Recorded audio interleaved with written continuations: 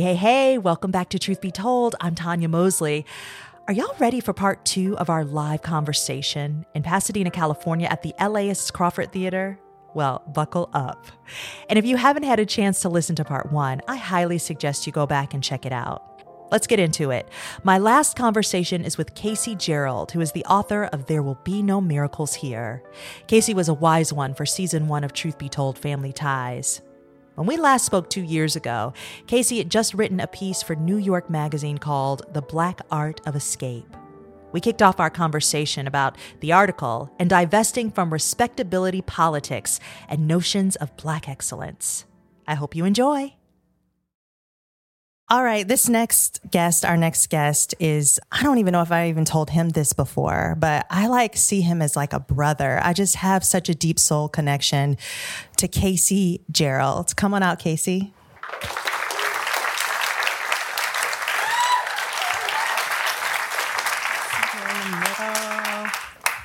Hey, y'all. How you doing? I took my notes. I stood in the back. I said, y'all got some good stuff.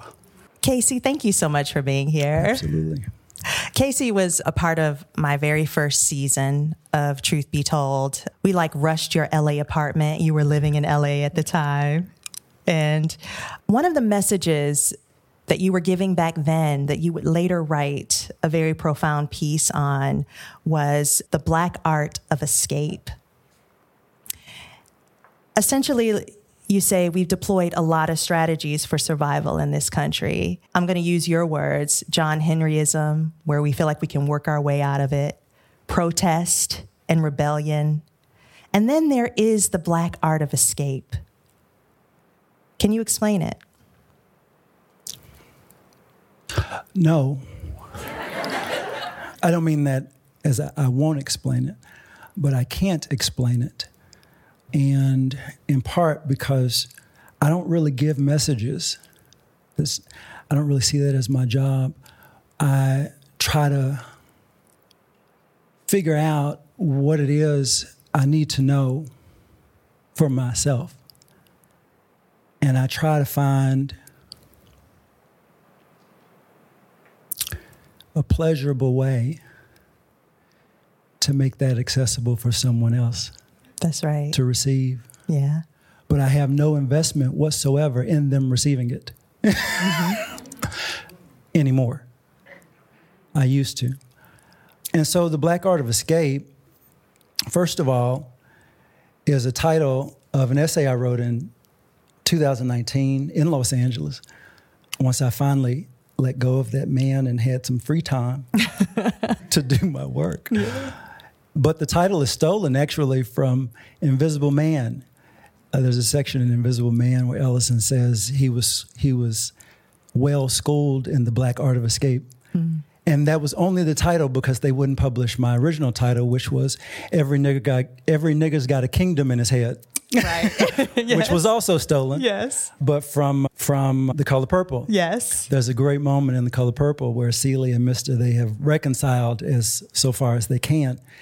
And Celia is telling Mr. about the Olinka people from Africa and how they would get in trouble with the colonizer because the Olinka people wanted to do their own thing, right. And they would be punished severely for doing so. And Mr. couldn't imagine any black people anywhere in the world living in such a reckless fashion.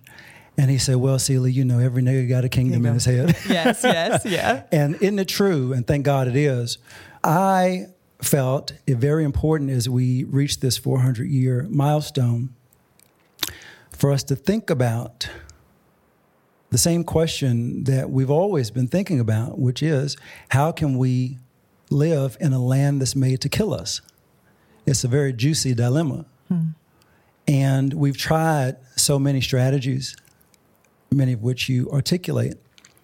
But what I started to find out was that there were some strategies that we've tried that have been very peculiarly hidden from us.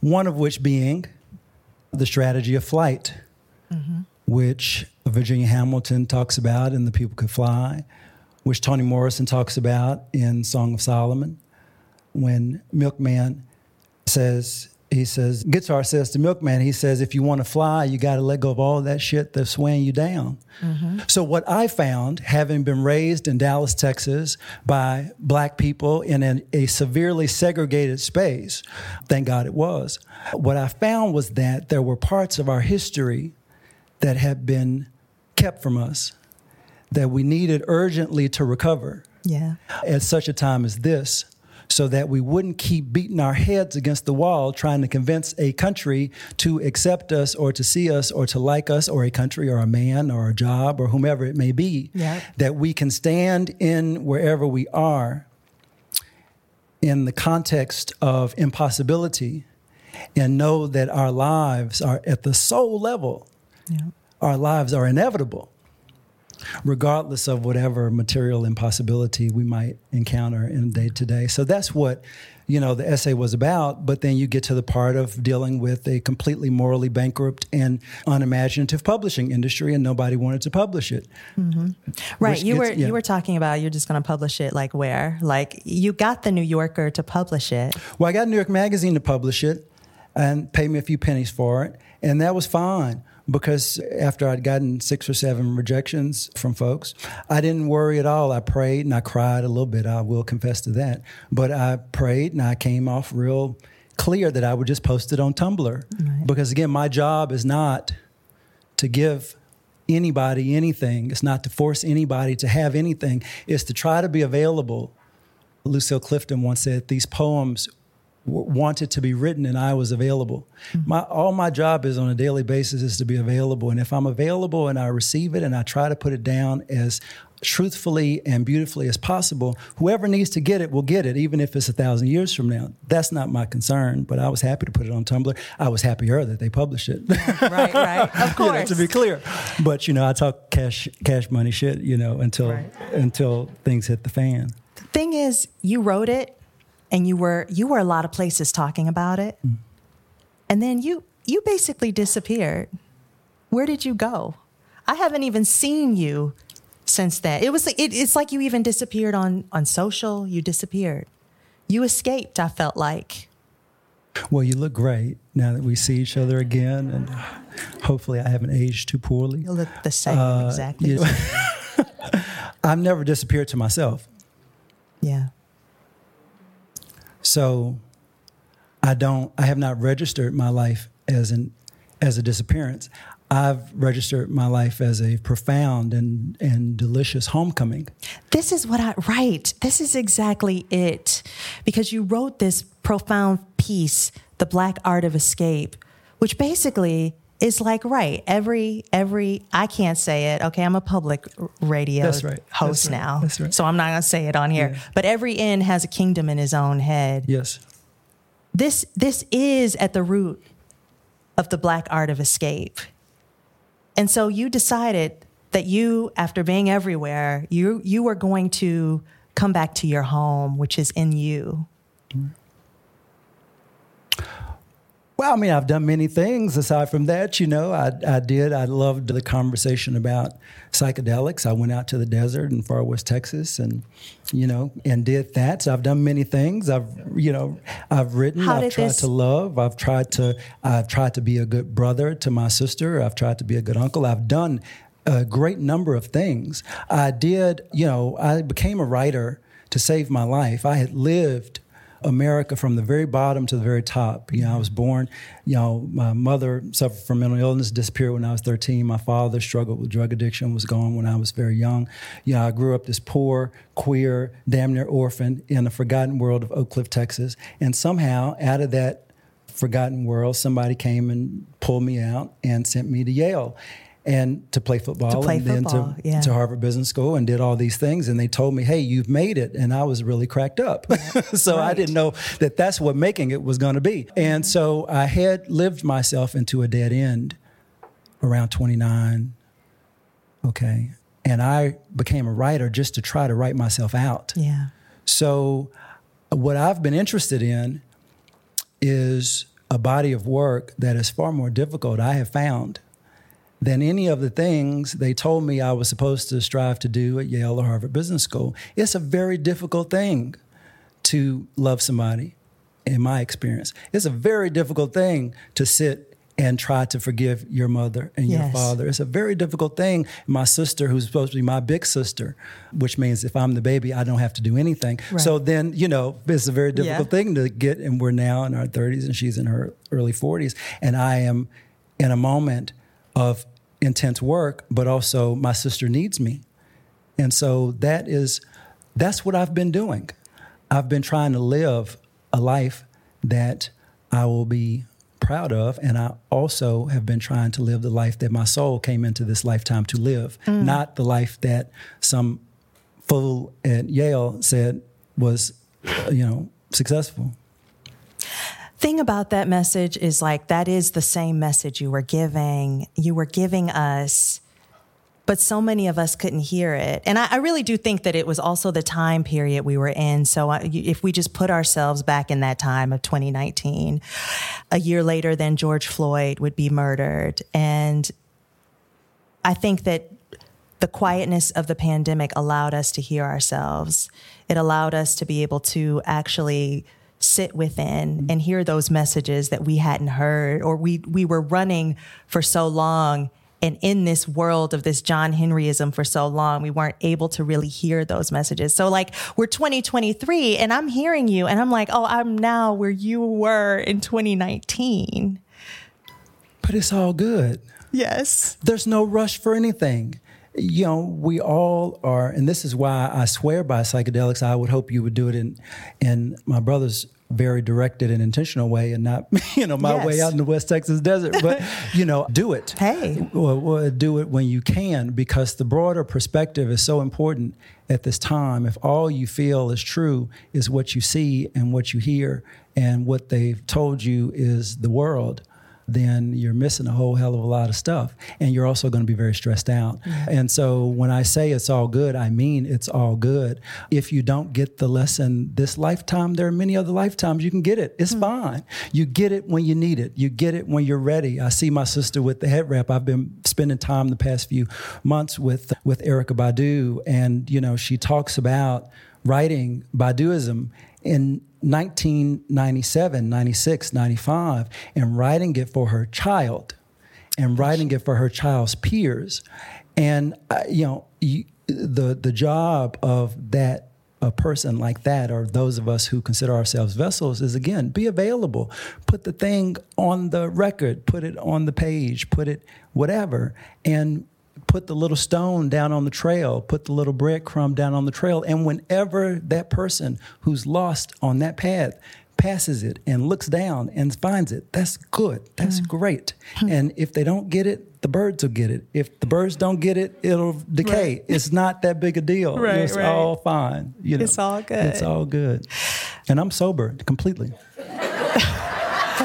And I know it because I'm looking at you. Right. I'm looking right in your eyes. My eyes are clear. Your eyes are I'm clear. I'm tired, but I'm sober. But you're sober. One thing I've heard you say many times is that you don't believe that we are our ancestors' wildest dreams, but you believe that we're their greatest hope. I find that so powerful, because I always also felt like that other thing was also so powerful. Can you explain what you mean by that? Well, I'll tell you a story that happened recently here in Los Angeles. And I apologize in advance for getting emotional, because it's something I have not talked about publicly.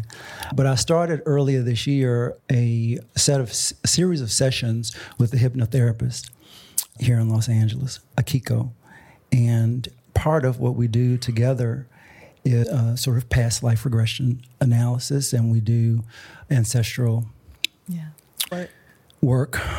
And our first session, you do a few cycles over the course of a few hours. And our first session, she led me through sort of a moment where, and I'm aware, I don't know if anyone here has done hypnosis, but, you're aware. It's not like in the movies where you're a zombie, It's like, right. You know what's going on, even though you're aware that there are other things happening in and through you. And so, there came a point in our session where she helped me envision a tree, and the tree had these extraordinary roots, and around the roots and around the tree were so many of my ancestors who I didn't know, okay? And almost suddenly, I can't even describe it. Almost suddenly, I was in a very dark room, and it was a bit like a shack, and there was a woman who I knew immediately was a woman that I had first written about in The Black Art of Escape, who was my grandfather's great-grandmother, Amanda You just knew Oliver. it, right? Yes. I just knew it because I kept getting these hits from Ancestry.com. We have a new, and it turned out that 3 or 4 years later, Ancestry.com had found some marriage record of this woman with this man who I had never heard of, okay? So we're in this room, and she's having what seemed to me to be kind of a traumatic event, kind of a psychotic break of sorts, and she's not aware of what's happening. She's weeping, and she's holding a child, and you can tell that she believes the child is dead, and I don't know what to do, and so Akiko's trying to guide me through this moment, and I know who she is, and I know I have to be here with her, and I know I have to figure out in the moment why it is I'm here and what it is I'm supposed to do here. Right. And it's going so roughly, and Akiko says something that whenever I hear it, I feel such gratitude. Akiko said, she has a very soft voice, she said, "Oh, she's been stuck here for a long time."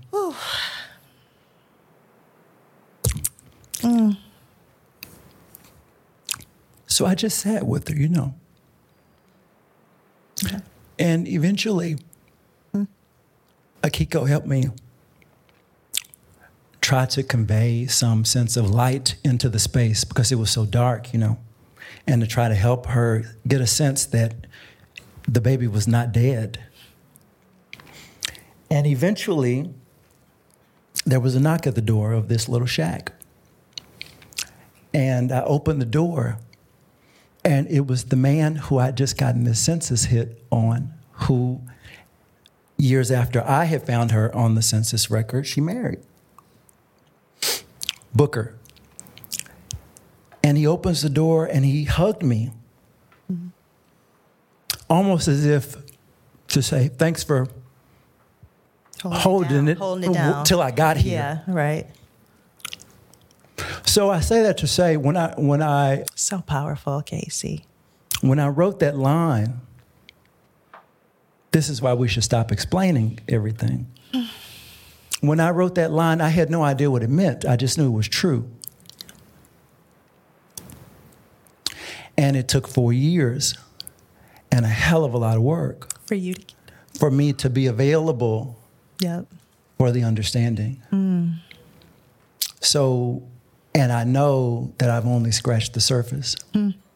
So when I say we are our ancestors' greatest hope, I don't mean they need us to go and be on Good Morning America because they were not represented in the media.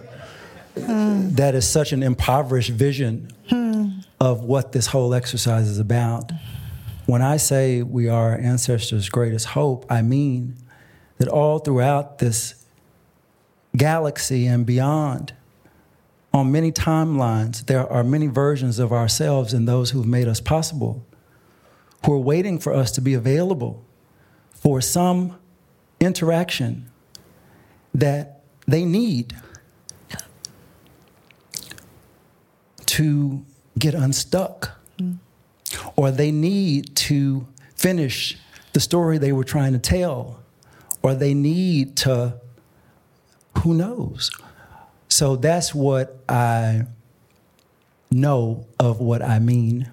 Although what I know more is that I'll keep on knowing what there is to know about what I've said. Yes, yes. And what somebody means. Thank you for... Sorry for all that. I really didn't. No, thank you for that. Powerful. It is so powerful because so much is also nonverbal and knowing. And when you're so separated from yourself, that ability to be able to even hear enough and trust yourself enough to be in that knowing space. I look at you, Casey, and I just feel so much energy from you in a positive way because I can feel you and the knowing of yourself, that you are rooted and sitting in that. And that's very inspiring. It's why we're having this conversation tonight. You had a chance to listen to everyone that we talked to. We went from like divesting from perfectionism to like what to do when you're in that place where you stopped running and now you're starting to feel. And now we're here with you saying like, sit in it, that inner self and trusting that inner voice. What is your takeaway for tonight after hearing everyone else? My takeaway is I'm so glad you all are alive.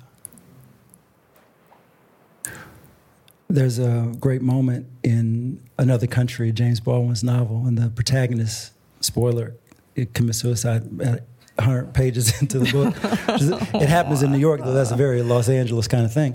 And they have his funeral, and he was a Harlem Pentecostal, and so it's a very difficult eulogy to give. And the minister gives this great sermon, and he says, they say a man that takes his own life ought to be buried in holy ground. I don't know nothing about that. All I know is all the ground God made is holy, and I'll tell you something else. I know a lot of people who took their own lives, and they're walking the streets today.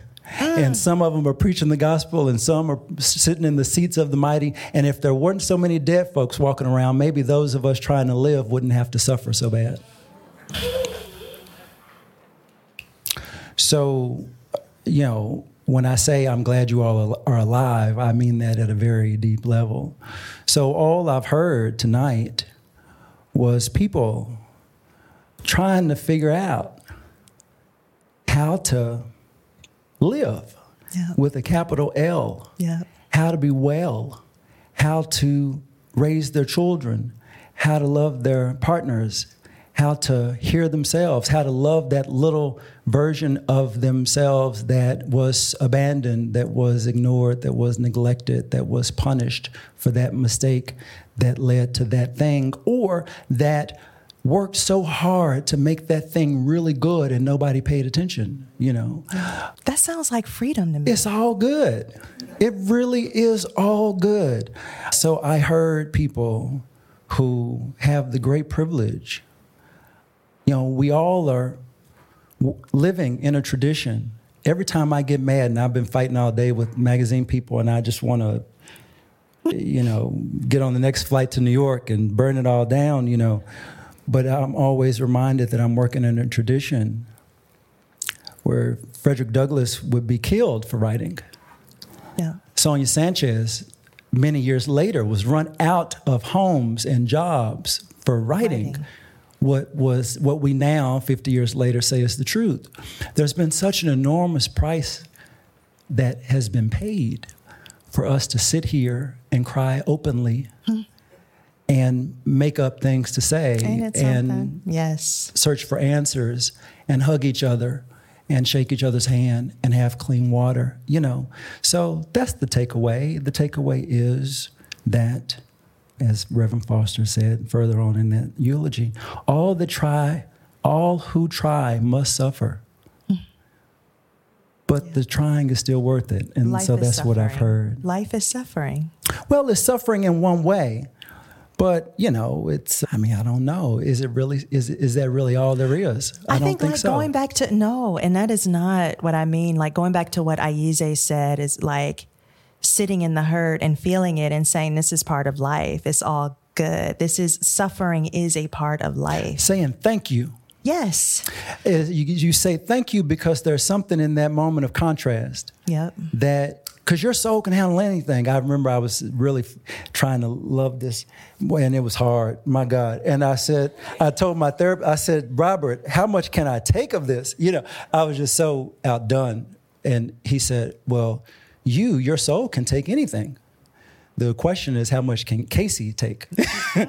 So all we're trying to do, and that's why I love that Shrooms conversation. That's why I love this. That's why I love reconnecting with people a few years out at a time. Yeah. Because you see that we're all on this very interesting track where our soul, is way down the line. And Casey or Tanya or Stephen or whomever, we're at the starting line and we're running, and sometimes we give up and sometimes we say, go to hell, and but it's all waiting there. And so I find that if we can reframe the pain, First off, if we can stop doing stupid stuff that we know is going to make us suffer, let's just let's just be real about that. So, that's a whole other conversation. But that aside, if we can put into context our unpleasant experiences as beautiful gifts that help us get closer to the life we've come to live, then that's where we can say it's all good. I'm not talking about toxic positivity. That's immature and dangerous. I'm talking about a broader perspective on what this whole adventure is about. Man, I love you, Casey. I love you too. I really do. Yes. And now I kind of know what it means, Yes, absolutely. Well, congratulations, Casey. I'm happy for you. And can you give Casey a round of applause? Thank you.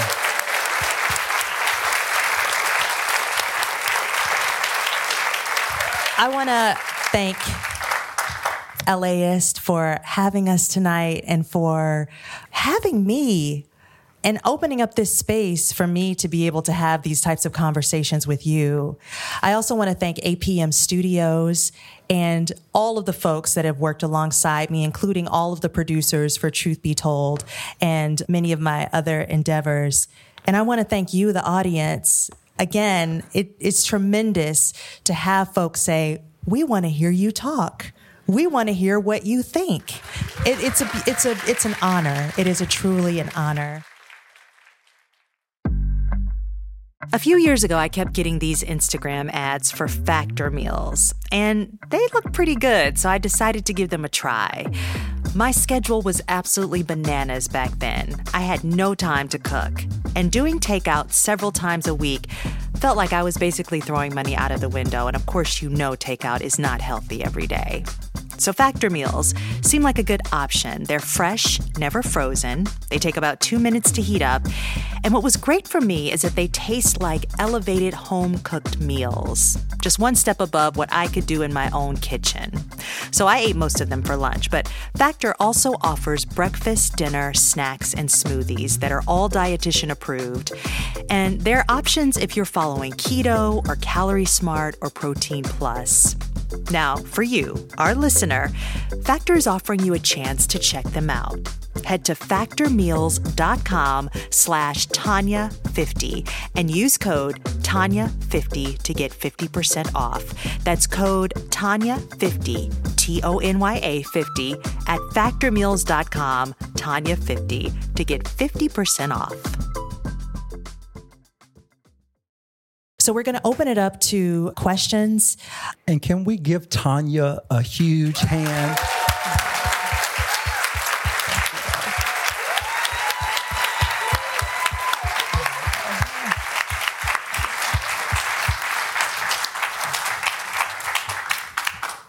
Hi, I guess my question for each of the panelists is, what can we do tomorrow to make your kingdom happen as soon as possible?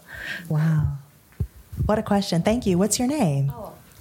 My name is Andrea. Thank you, Andrea, for your question. Well, my account number is 8536.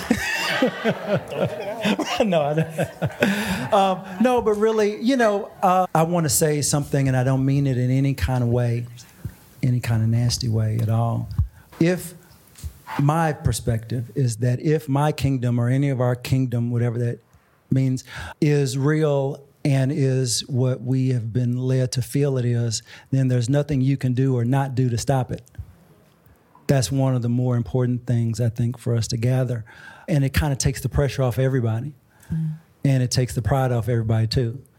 And so I would say that, and then I'd say you get real still and whatever it is in your home, and you meditate, and you have some conversations with the voice or voices inside of you, and you'll know exactly what to do. Thank you for that. Aize. I'm not in a rush, so it doesn't happen tomorrow. I don't believe in royalty. I stay humble. I stay to the ground. I don't need a kingdom. I need community. Thank you. I think that one thing is really fun and good when we want to do things, because it's exciting that you get riled up, is in one's own community and thinking about one's own gifts. So I can't necessarily tell you what to do because I don't know what your capacities are. But one thing that's helped me a lot when I'm feeling like I want to do something is to think about, what gifts do I have to offer? Like, what knowledge do I have? How can I sponsor someone? So I suggest that that. And then whenever you see someone, it could be someone you don't know out in these streets, someone that you do know that you interact with, you say, how can I help you in this way? These are some skills that I have to offer. Do you need them? And I think that's a really great way all of us in our communities can really build bridges. I would just say listen to Black women. Mm-hmm. Period.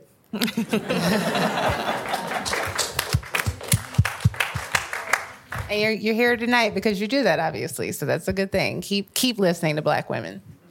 I think I'm still building, so I can't say what I need for my own. But I'm referencing a friend who would often talk about, she'd use lawns as a metaphor. And I think what's important is to cultivate your own lawn ethically and with morals and integrity.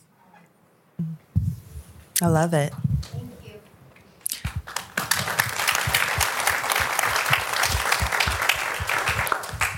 My name is Herman. I want to thank you for putting this panel together.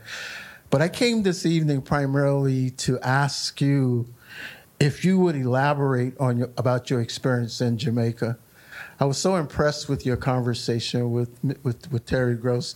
And then I started listening to your podcast, and I've been trying to figure out, I'm 76, I'm retired, and I'm changing life, and I'm trying to figure out what it's all about. And so when I heard you talk about your experience in Jamaica and meeting your grandmother and stuff, I said, I have to talk to this lady. And so you said tonight it was a life-changing experience. And so if you wouldn't mind, just for me, forget the rest of them, just elaborate on that so I can go home and say, okay, this is where I'm going. Oh, wow. Yes. Well, Herman, thank you so much for listening to the podcast, and thank you so much for your question.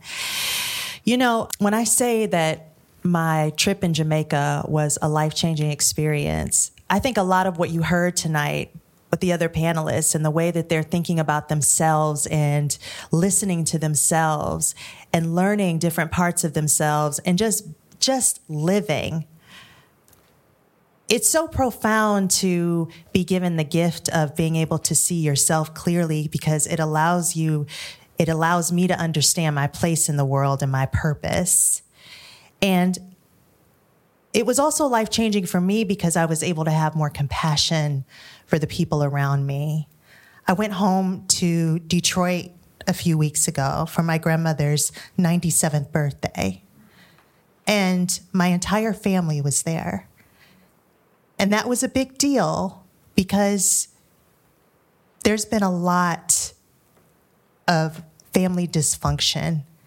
And over the years, people have fallen off. There have been many times that I haven't seen people for many years, and then we come back together for big events, but it's always a little strained, and maybe there's a fight by somebody at the end. Somebody's going to act up.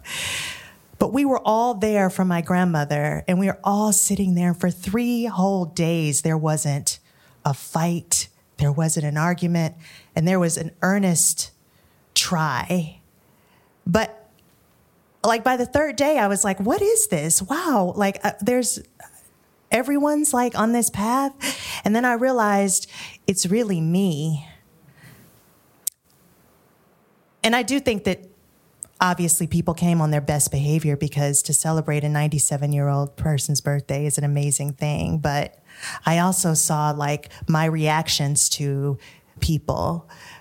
My sense of empathy had grown, and I was able to see all of them a lot clearer. I could see their pain. And so I had a lot more compassion. That was a great gift, and that's the life-changing part of it. But the last thing I'll say about it is I'm gaining insights every day still. It happened a year ago, and right after it happened, I could tell you all the things that were life-changing. And then 6 months later, I'm seeing all of these other things. And then a year later, I'm still learning, and I'm still learning about myself. So it's the gift that keeps on giving. But as Aize said, you know, if you're truly interested, the things that you're doing right now, asking questions, listening to people's stories, doing your own research, sitting with yourself and knowing yourself, whether you decide to ever take that journey or not, that is a wonderful exercise to take, because you'll learn a lot more about something you didn't know, and then you'll learn more about yourself. Thank you, Herman, for your question. Yes, we have a question up here. Thank you. My name is David. I so appreciate your comments in this panel tonight. One of the themes that I've been hearing as I've been listening to each of you is really comes around the concept of allowing. So, you know, allowing the perfectionism maybe not to run our lives. And Isaiah, I so appreciate what you said about taking your time. And Casey, you are in a rhythm that is just fascinating to me, and I see so much value in your being. And so my wife and I, we run a business, and there's a drivenness. You know, there's payroll due every 2 weeks, and there's goals, and there's a drive there, and there's a reward to that drive, but there's a cost to it too. And so as I'm listening to these various themes tie together, the question that I would pose to you is, how do we contend with the fact that, as much as I would love to take my time, the external circumstances have an urgency to them. Yeah. And there's acknowledging that and kind of wanting to have it both ways. So that's my question.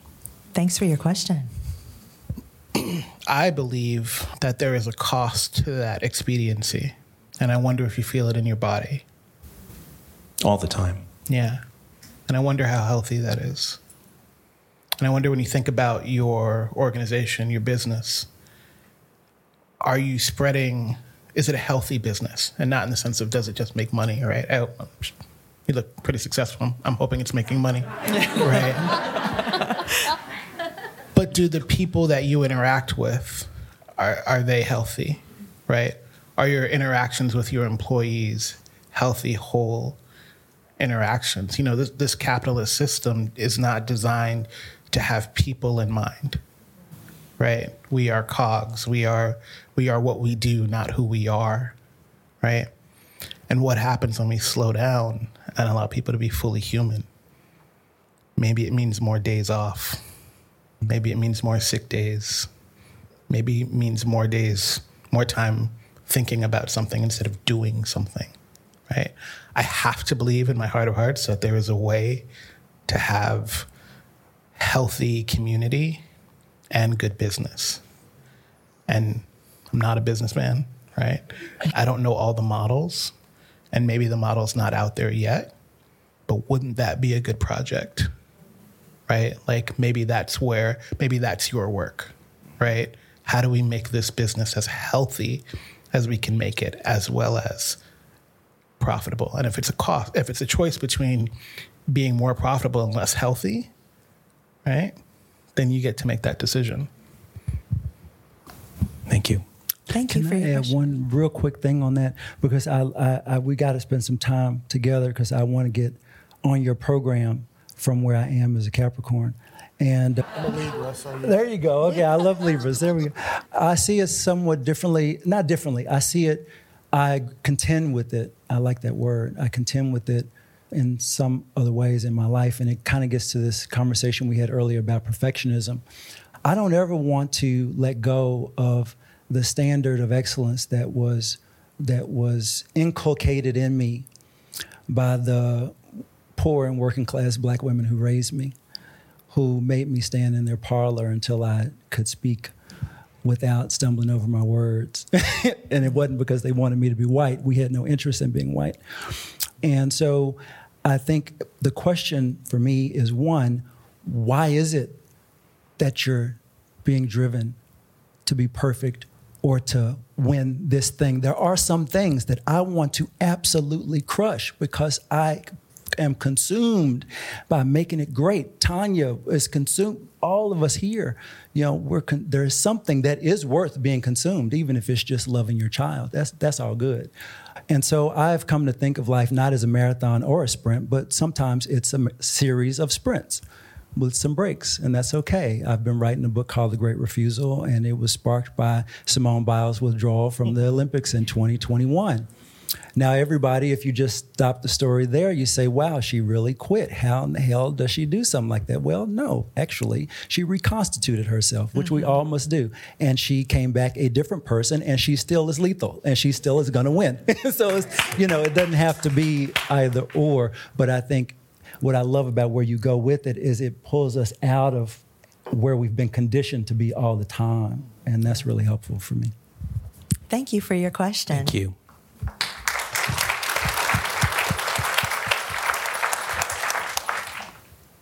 Hello, my name's Joanne. I just dropped my phone. This is incredible. Just thank you. A question that I had was around children. So this is really kind of like for the parents and aunties, uncles amongst you. How do we help our kids be free? Love that question. Thank you, Joanne. We were just talking about that earlier. Nancy or Jamila? Yeah.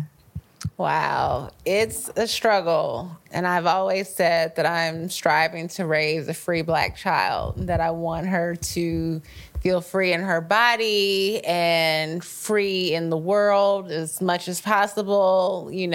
I think the best thing you can try to do is to pour into them and give them the confidence to be free. Make them feel good about themselves. Tell them that they're worthy. Tell them that they're beautiful. Tell them that they're smart. Tell them that they're capable. Bolster their self-esteem as much as you possibly can so they don't feel encumbered by the idea of inherent mediocrity, or inherent deficiency, that they feel like they're capable of things. Yes. I grapple with this a lot. And until, again, the last 18 months, I was just on autopilot. And freedom wasn't really a part of my language. I wasn't even thinking about it as a binary, free or unfree. It was just like successful or not successful. And the last 18 months, I've had to do a lot of reflection and a lot of looking back in my family history and talking to my mother a lot. One of the benefits of living in a hospital for 4 months in one room, you get to talk a lot. And you cherish that talking because that is a whole lot better than when they're not talking. And so you talk as much as you can, and everything becomes such a sponge, and you're listening for the first time. Well, I was for the first time in my life, actually listening to what my mom was saying. And I would talk to her about how she met my father. And I've heard the story a million times, but I never really listened to it until this year. And she was a first grade school teacher in rural Virginia in the 60s in a segregated school in the town that she grew up in. And she loved it. And she was 28. At that time, that was oh, you may as well be 50. And so all of her friends had teenagers, and she just said the right person just never came along. And one day she was just in the street and this man just shot up to her. And he said, are you Amanda? I've been trying to meet you. And they go out on one date. And on that one date, he grew up extraordinarily impoverished. And he had the bravado of someone who had a goal. And he says, I'm going to be a millionaire. And I'm going to make you a stay-at-home woman, and I'm going to make enough money to insulate our children from racism. And my mom was sold. I don't care. I don't care, what it is. And he went after the school, and he accomplished it on a technical level. My mom was a stay-at-home mom, and he did all this incredible stuff. But to the point where, ironically, the time that I was in, when he became 40, he was so exhausted, he was so broken, that my mom was very worried. She loved him.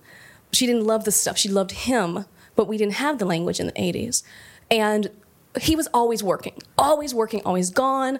She would go on trips with her family. And there was a trip that she had planned. And at the last minute, it was cars back then. You had a car, you had your stuff in it, it was packed. She had it down to the T. He decided he didn't want to work. And he wanted to come on the trip. And this was very weird for him.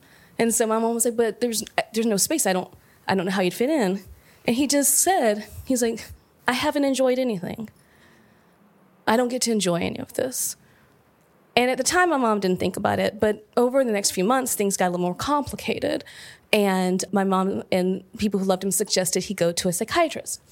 And in the 80s, that is anathema. I mean, you have to understand, for a black man who is at the top of his game, to suggest one goes to a psychiatrist, it could not be worse. So on the day he was supposed to go, instead, he chose to die by suicide. So my entire family was upended. And a person who had the most loftiest of goals to reach for freedom for his family and who accomplished them on a technical level never got to fully enjoy them. I did not really understand any of this until this year. Welcome to my journey. And I'm sitting in the hospital, and my mother, who she was a stay-at-home mom, and then she had to bring the business back, and she's sitting here sick, and she's just like, I remember burying your father, and then having a Sunday, and then the next day going to the bank, and I am this little black woman. There's a whole bunch of white men. They're like, where's our money? And she's just like, oh my God. And she made it happen without even breaking a sweat. And when I think about with my children, fast forward, right? Because now I'm a mom. But now I realize, oh my God, there's a whole lot to this parenting game. Because she's always just like, I love doing it. It's what I did for you. It's what I did for you. And I was free. I had a very free childhood. The only responsibility for me was to be excellent. And is that freedom? Who knows, right? So I had the burden, unbeknownst to me, subconsciously, to take advantage of all of the freedom that so many people had literally and theoretically died and lost their lives for. So when I look at my kids, now that I have this awareness before a tragedy, I'm very lucky my mom survived. I survived, barely. I get to kind of have what my ancestors have not had, which is an opportunity to say, hold the phone, let's actually unpack all this. So when we're talking about how do we raise children to be free, again, it's back to what I said about how well do you want to know me? How well do I want to know myself? And how well do you want to actually know me? Which is why a year and a half ago, had she called me and asked me to be this panel, I think, oh my gosh, yes, let's talk about the importance of just getting it all together and going after our goals and teamwork, making the dream work. She was like, I was just like, I'm tired of being perfect. Yes.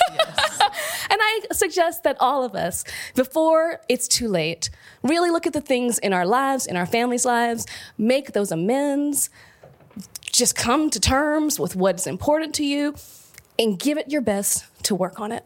Because this is your chance. This is why you're here, because you're curious. You really want to know how to figure it out. And it starts with this, and it starts with listening. It starts with asking questions, growing the mushrooms, growing the relationships, listening to Black women, supporting all kinds of media, and just being open and honest. Thank you for that. And thank you so much for sharing about your mom.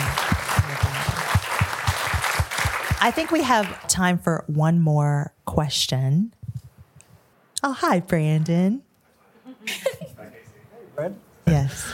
Casey and I went to college together and haven't seen each other in maybe 15 years, which is wild. But anyway. Oh, my God. I, as you know, Tanya, have had a long history with psychedelics recreationally and therapeutically. I'm now framing it that way.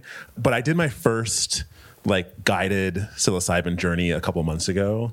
And it was a deeply transformative foundational experience, especially around sort of racial trauma and that. And there's a lot to sort of say there. But one of the things I came out with, and this was partially in response to this season of Truth Be Told, was how do we proliferate the benefits of psychedelics for Black people without falling into the capitalist sort of constraints of centers and the medical industrial complex. And I don't see I want to know more about what that path might look like from our friends.